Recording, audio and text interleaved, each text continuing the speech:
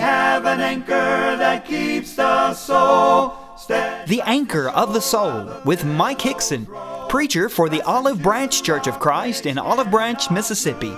Grounded firm and deep in the Savior's love. And now, Mike Hickson. We're going to be looking today at Luke 15. We want to talk today about how valuable our soul is in the eyes of God. I think there are a lot of people that sometimes underestimate their worth in the eyes of Almighty God. But what you and I have to understand is that we are of great value in the eyes of Jehovah God. God has deemed each and every person of great worth in His sight. That worth is reflected over and over again in the pages of the Bible. In Luke chapter 15, we have an account of the scribes and the Pharisees murmuring because Jesus welcomed tax collectors and sinners. They looked down upon these people. They viewed themselves as the upper crust. And so Jesus, in response to this attitude, presents a triad of parables. What I want us to do today is to focus on the parable of the lost coin. Because in this parable, I think we come face to face with how we are invaluable in the eyes of Almighty God. And that's what I want us to see, how valuable we are in the eyes of our Lord. I want to begin by talking about, for a moment or two, the fact that the silver was valuable. Listen, if you would, to what Jesus said in verse 8. Or what woman, having 10 silver coins, if she loses one, does not light a lamp, sweep the house, and seek diligently until she finds it? In ancient times, when a Jewish girl would marry, she wore a headband. And on that headband, there would be 10 silver coins, somewhat similar to our wedding band today. And so you can understand how this woman viewed this one silver coin as something of great value. Not only did it represent financial value, but there was also sentimental value. This was something very precious. It was priceless to her.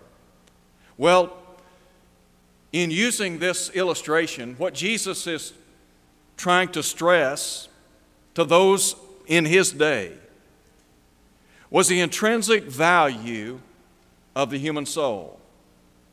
I think when we begin to look at the Scriptures, when you just reflect upon what God has said concerning those of us who belong to the human family, you see right off that we are of great worth in His eyes.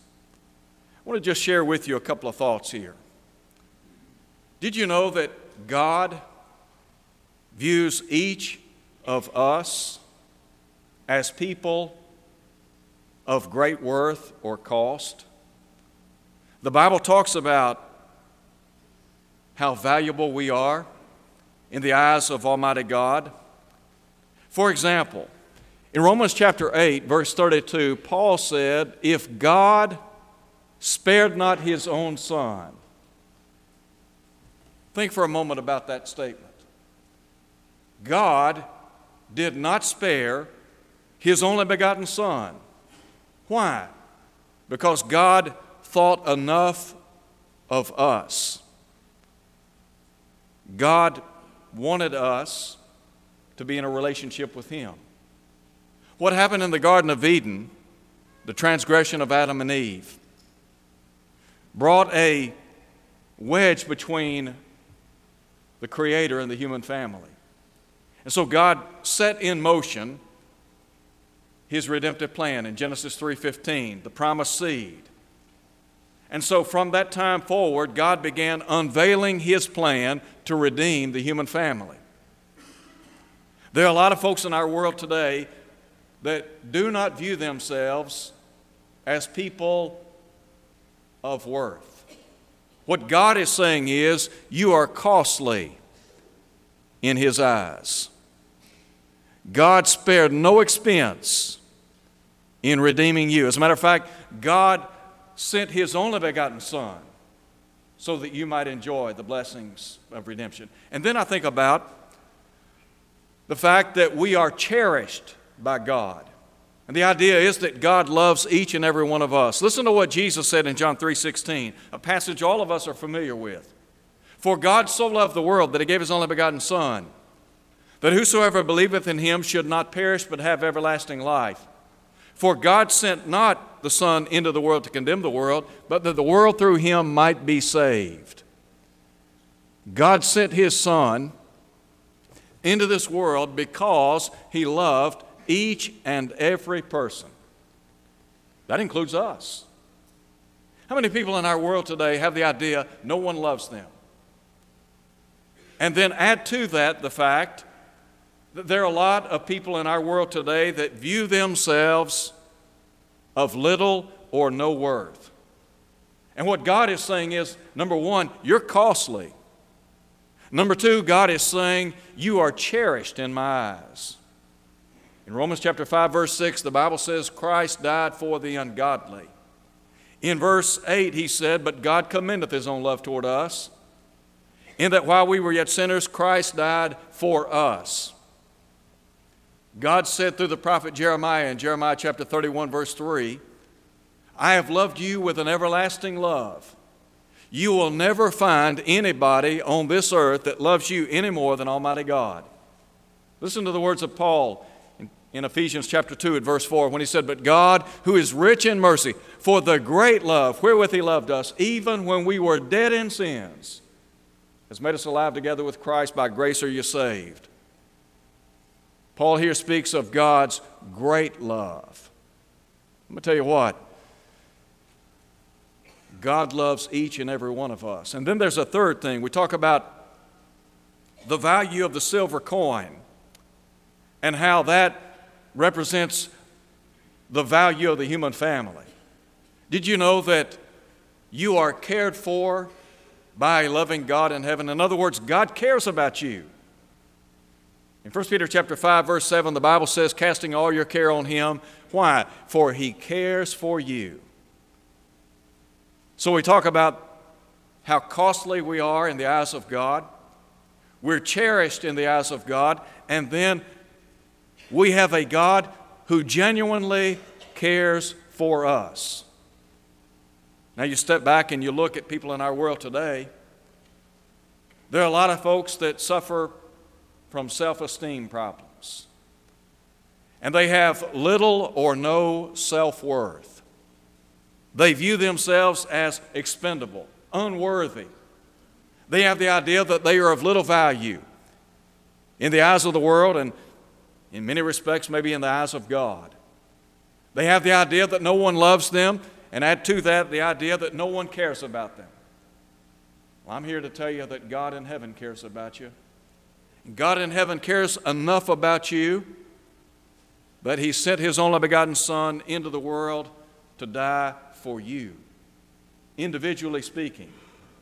The Bible says, speaking of Jesus, that He bore our sins in His body on the cross, that we being dead unto sin might live unto righteousness. It's by His stripes we've been healed, according to Isaiah chapter 53.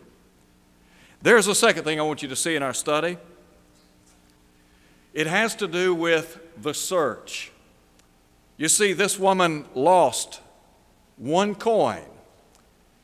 And so the search was vigilant. Listen again to what Jesus said. What woman, having 10 silver coins, if she loses one, does not light a lamp, sweep the house, and seek diligently until she finds it? When she lost that one coin, she became intensely active in searching out her house so that she might secure the coin that was lost. Now, she did it because it was of great value to her. We talk about what it means to be lost. And I think the lost coin represents a lost soul. Did you know that Jesus came to seek and to save the lost? Jesus came into a world filled with sinners, seeking out those belonging to the human family. Why? To save them. I mentioned a moment ago how God has spared no expense in the salvation of our soul. And so here's a woman, she's lost a coin. It has monetary value, sentimental value, and she's going to do everything within her power to get that coin back. God has done everything within His power to secure the salvation of your eternal soul. What does it mean to be lost? Think with me for just a moment about the lost. First, the lost are in darkness. In ancient times, the house that this woman would have lived in would have had no windows. And so, naturally, it would be dark. So she had to light a lamp to search for that coin.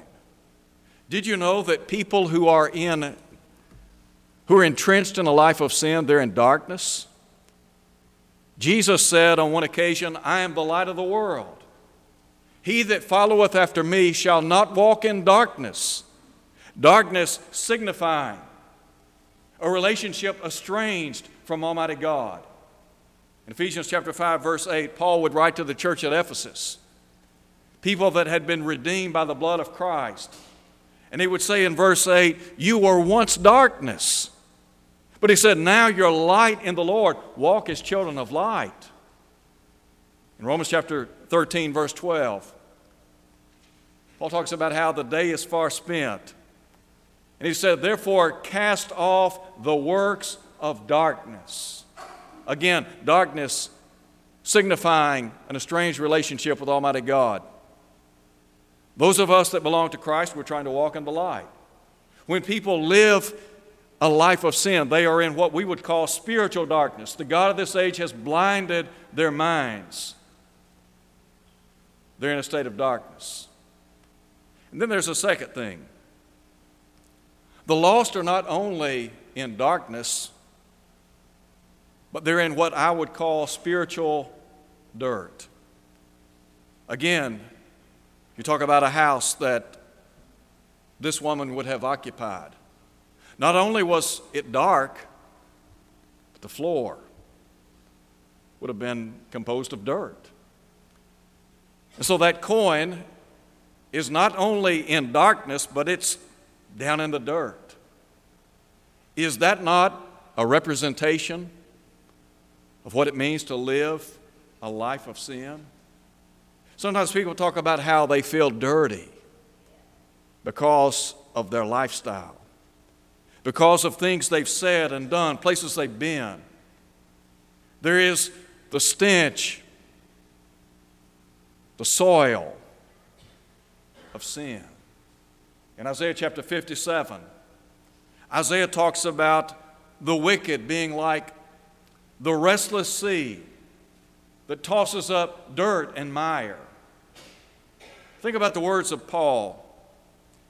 When Ananias came to Saul of Tarsus, and Saul had been guilty of persecuting and killing followers of the way, that is, New Testament Christians, Ananias said, why are you waiting?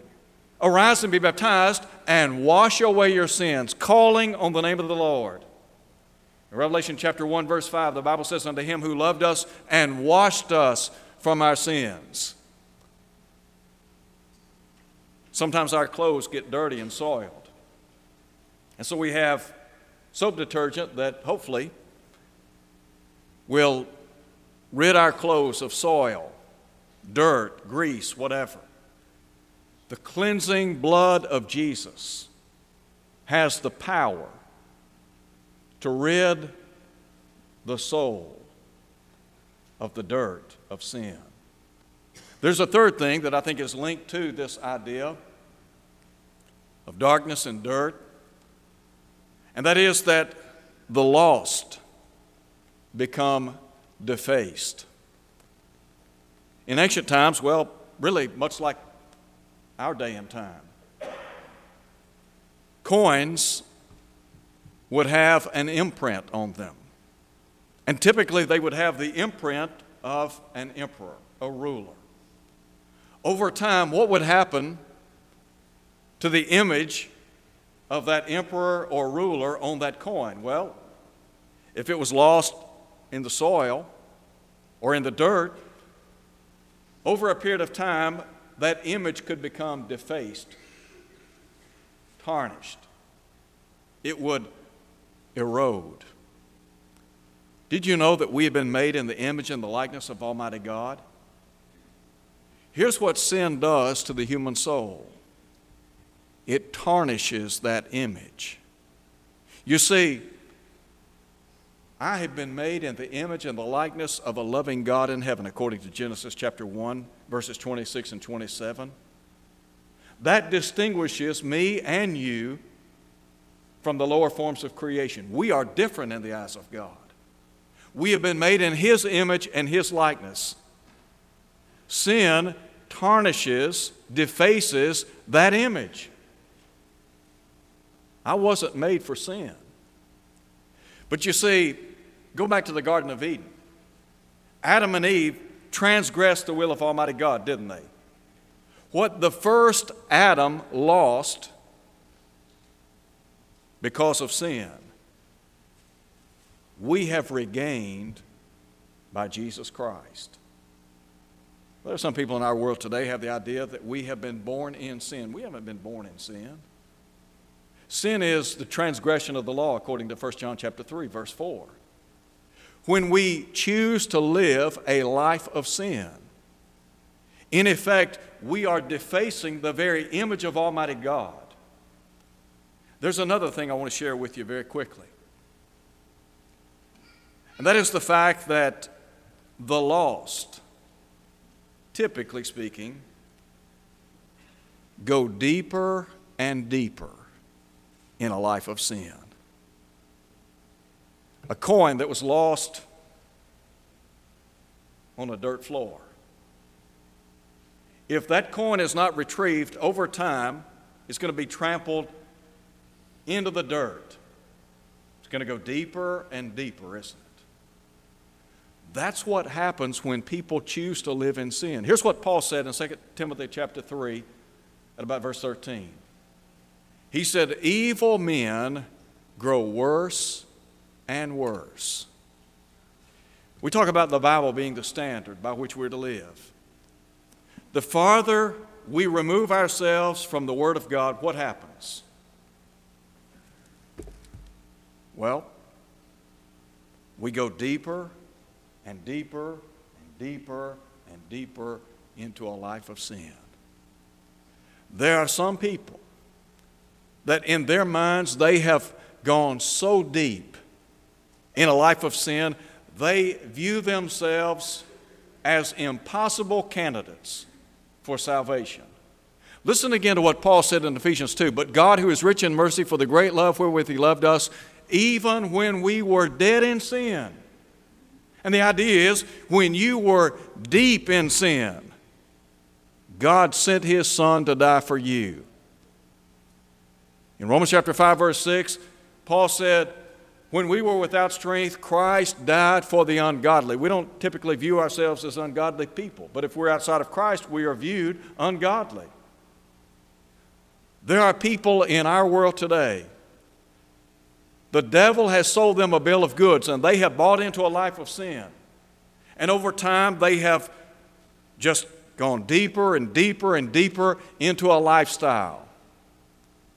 As a result of that, They suffer a lot of consequences. You ever thought about the physical effects of sin, the emotional effects, the guilt, the burden? How many people are so deep in sin in our world today? They're going to the liquor store. They're going to the convenience store.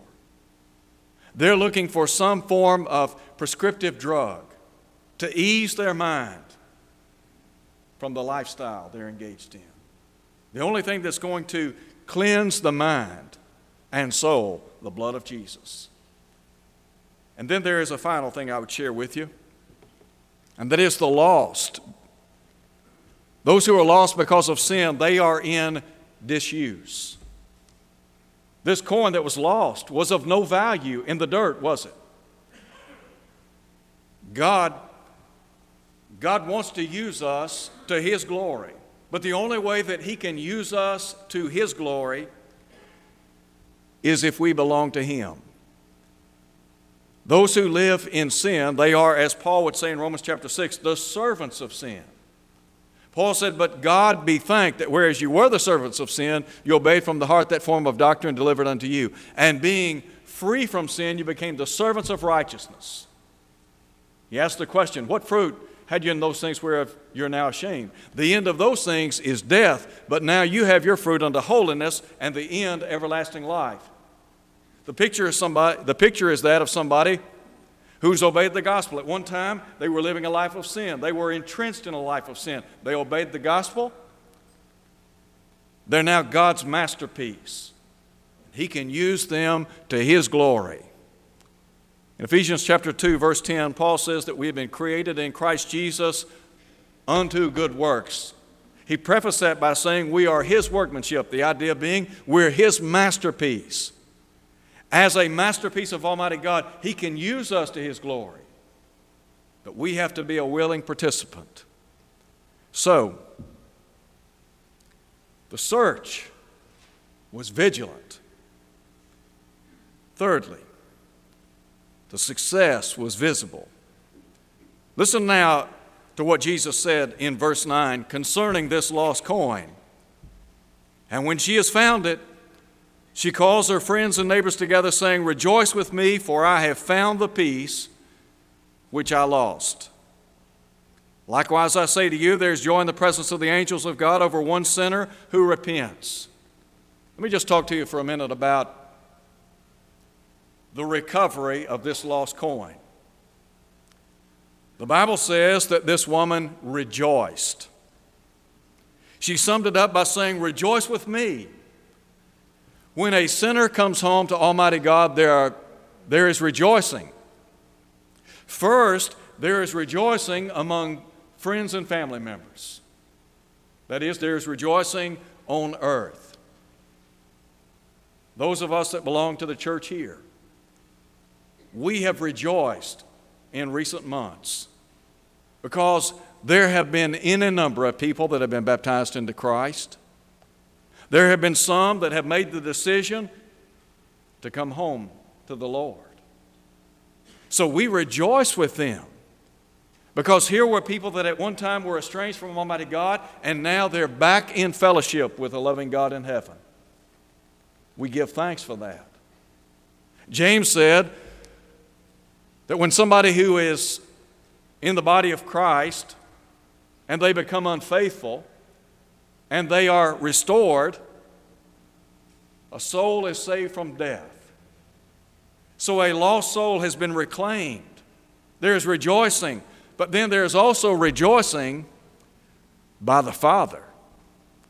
There is rejoicing on earth, I would grant that. But the Bible says there is rejoicing in heaven. Listen again to what Jesus said. Likewise, I say to you, there is joy in the presence of the angels of God over one sinner who repents. You think about all the people in our world. Some 7 billion souls. God is mindful of each and every precious soul. And the Bible says that when one sinner, just one, comes home, there is rejoicing. What's that say to us about how valuable we are in the eyes of Almighty God? It says, let me tell you what, you can't put a price tag on a human soul. A human soul is worth more than everything this world has to offer. Now, I think about the angels of God rejoicing, but I think about God in heaven rejoicing. Why is that? Because God wants you to be saved. The Bible says God is not willing that any should perish. And note that word, any.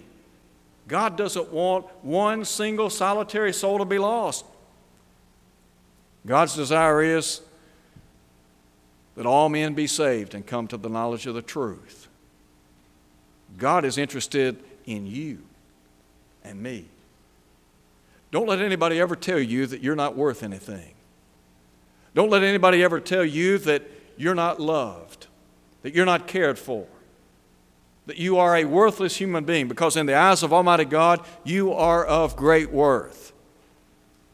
When Jesus was surrounded by the scribes and the Pharisees, the religious leaders of his day, and they were self-righteous and arrogant, and sadly, they failed to understand that they were in the presence of the Messiah, the Son of God. And here you have the tax collectors and the sinners, and they're coming to Jesus because they want to be around the very Son of God. Well, I understand that the scribes and the Pharisees, I understand they didn't get it. And what Jesus was saying in the first century is simply this: it doesn't matter how far down the totem pole somebody might be in a life of sin. They are still worth something in His eyes. God did everything possible to save you and to save me. But we have to have the wisdom to understand God wants us to be His, and then do what's necessary to become His. Here's what you need to do. First, you need to believe that Jesus is the Son of God, because without faith it's impossible to be well-pleasing to Him, according to Hebrews chapter 11. Then you have to repent, that is, to give up a life of sin. Quit the sinning business. Jesus said, except you repent, you'll perish, Luke 13:3. Those who believe in Jesus, repent of their sins, are more than happy to confess their belief in Jesus as the Son of God. The Bible says that we are then to be immersed in a watery grave of baptism. We're immersed in a watery grave of baptism so that we might contact the blood of Christ. We have to go where it was shed. It was shed in death, John 19:34. When we're baptized into Christ, we contact the blood of Christ, wherein we enjoy the remission of our sins, Acts 2:38. God puts us in His body, the church, Acts 2, verse 47. It's in that sphere that we enjoy all spiritual blessings in the heavenly places. Let me tell you what, if you're not a Christian, I don't know what would hold you back from becoming a child of God. I don't know what would keep you from obeying God's plan to save you from sin. If you're here today and you're not a child of God, I want to encourage you to come to Christ. Do what they did on Pentecost Day. If you do what they did, you'll become what they were, that is, a New Testament Christian. If you'll be faithful until death, the promise is the crown of life, Revelation 2:10. Maybe you're here, you're not faithful. Maybe your life is not what it ought to be as a child of God. Could we pray with you and for you? You know, the Bible says if we confess our sins, He's faithful and just to forgive us, to cleanse us from all unrighteousness. Thank you for listening to the Anchor of the Soul. Your speaker has been Mike Hickson, preacher for the Olive Branch Church of Christ, located at 9100 East Sandage Road in Olive Branch, Mississippi. To hear this lesson again and to see video archives, go to olivebranchchurchofchrist.org. Tune in next Sunday for more of the Anchor of the Soul. Fastened to the rock which cannot move, grounded firm and deep in the Savior's love.